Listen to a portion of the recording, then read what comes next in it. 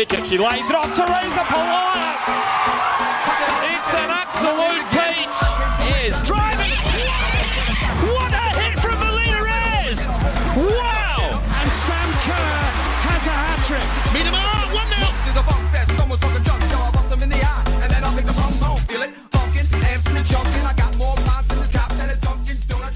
We're back here on Radio Dub on FNR Football Nation Radio. My name's Josh Parrish. I've got Pakua Frimpong here with me as always. Pakua, let's talk Matildas. It's been a little while since we saw them in action against New Zealand, but we've had time to gather our thoughts on the performances of Tony Gustafson's team. We've both been pretty critical of his coaching. Jeff Hopkins less so. He was pretty confident that the team would pull through when it really matters. What did you make of the showings in those two friendly fixtures? I thought the first game was quite telling.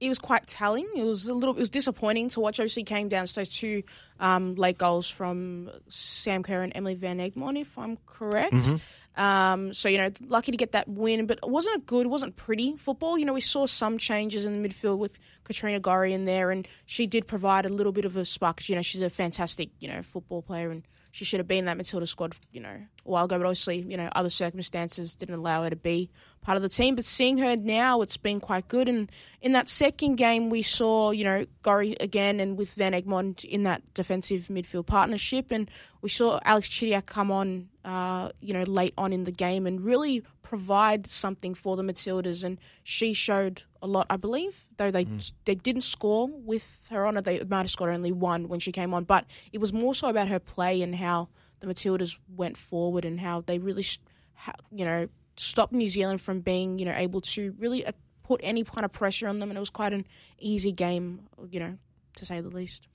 Yeah, I felt that second game was pretty comfortable in particular. And they started with pretty much the same team, which surprised me. But then all of those early changes came through and you saw a bit of squad rotation, a few chances for players on the bench and on the fringes. But what this really reinforced to me, I guess there's two lessons I took from it. One is that Katrina Gorry completely changes the emphasis of this side, and it also improves Mary Fowler's play because she's been so much more involved between the lines when Katrina Gorry is able to actually get her the ball and pick her out. And she's also become more active and searching for the ball more because she knows she can get it in those situations. And the link between those two players was like the biggest takeaway for me and the biggest plus point. I think those two immediately have a really good chemistry and a really good connection, and it basically means you've got a route through the middle of the park on the ground, which means that we don't see anywhere near as many diagonal long balls pumped in Sam Kerr's direction. Was it perfect? Absolutely not. And you saw, some struggles to find the back of the nets in the first game. You saw some of the old bad habits coming back into it. You didn't see Sam Kerr as involved as you might have liked to in deeper phases of play, based on the kind of goal poaching role she's occupying at the moment and her instinct to run off the last defender rather than come deep for the ball. But an improvement for sure. The other lesson for me from this was that this is the group that we have, and I don't think it's changing much. No, and if you're not going to experiment in a friendly against New Zealand, you've already decided. Your mind is made up pretty much. And I don't think that the players who ventured over to Europe, who still believe in their heart of hearts that they're going to be in that World Cup squad, I think they're going to be disappointed. No, and I think, I don't think we had to wait for these two games to tell us that. I think Tony Gustafsson made it quite clear when he had that, the press conference before those two matches. He basically said, we're going to start figuring out what we're going to do for the World Cup, which, we had criticisms of because I think you should have been started doing that a lot earlier.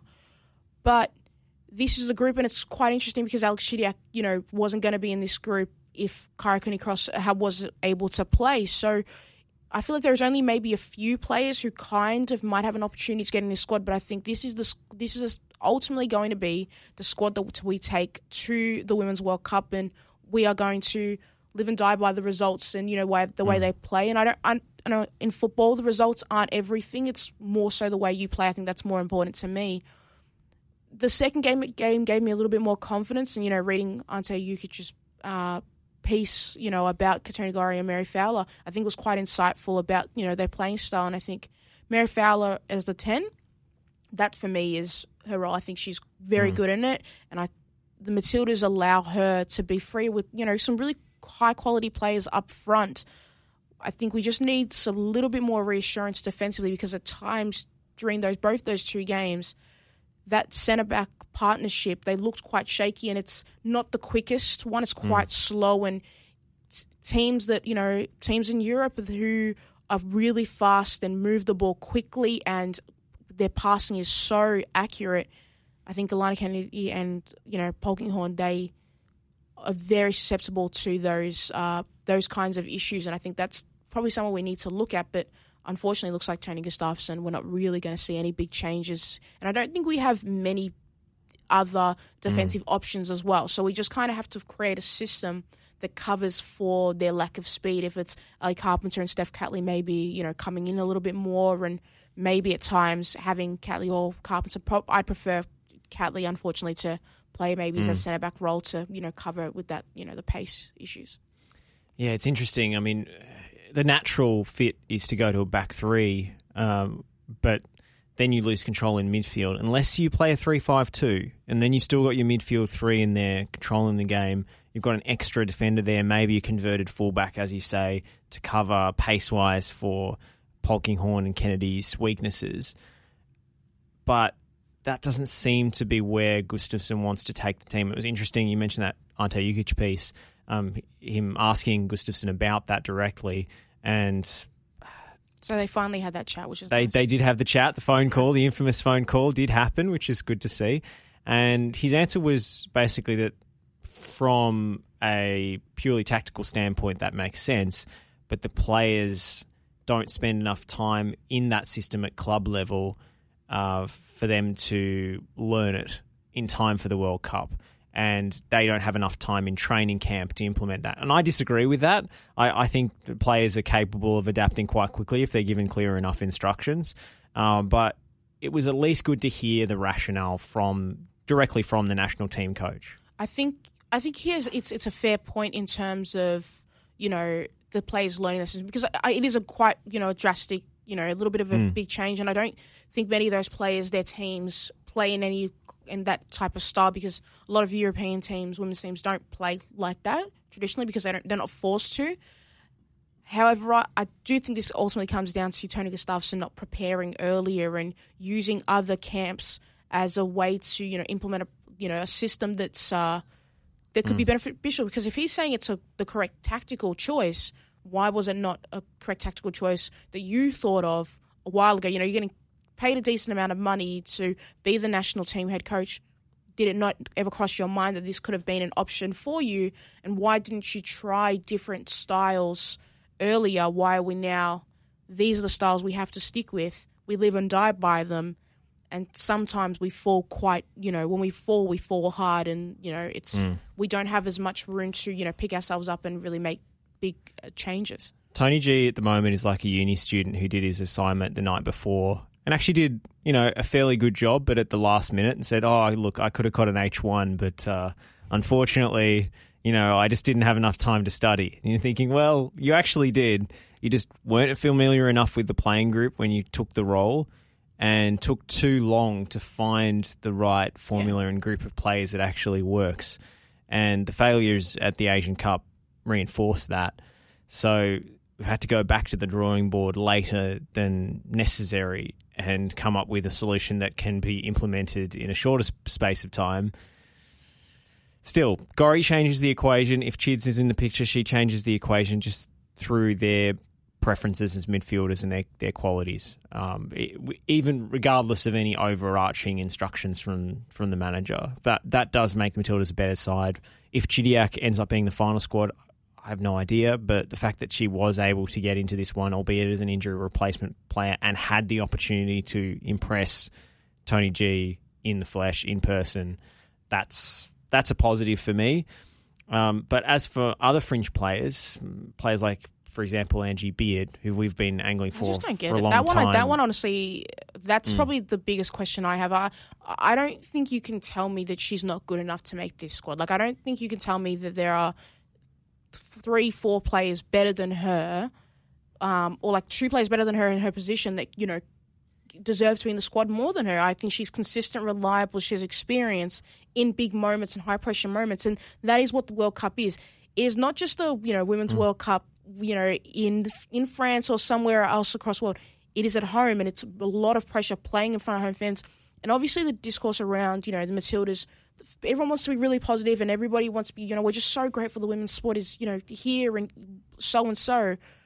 But we have to be, critical, and the pressure is going to be on for it to do well, because it's not just about the Matildas doing well. It is about growing the game in this country. There is more than a trophy at the end of it. It goes so much deeper than that. Blind faith and nearsighted positivity does the national team no favours. It's condescending, and it'll end up with a reality brick to the face at the end of it, when it's all said and done. But I use Angie Beard as an example of players who haven't got a look in so far and probably are locked out of the picture now. And that's a shame, because the door, in my opinion, should always be open to new players based on form, regardless of if the tournament's next year or next week.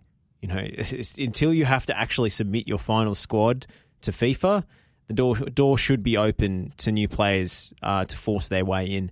And that doesn't seem like it's the case. It seems like we still have this really ingrained hierarchy in the Matildas setup. And that's disappointing to me. And I don't know how to change that. And I don't know that that's entirely down to Tony G either. That hierarchy was in place before he got there. No, I think that just comes down to, a system and a setup and a poor foundation to say, I've said it multiple times. I think the foundation is the key to everything. No matter what you do in life, in every aspect you go about the way you are as a human being or whatever businesses you're a part of, if you have a poor foundation, you cannot build from there. And I think the foundation is not solid. It's crumbling, little pieces are coming off here, and you can maybe fix it with a little bit of this and fix it with a little bit of that. But at the end of the day, when the big pressure comes and you put a lot of big load on, that concrete, it will crumble because you haven't set up proper precautions so you can, succeed at, the highest level possible.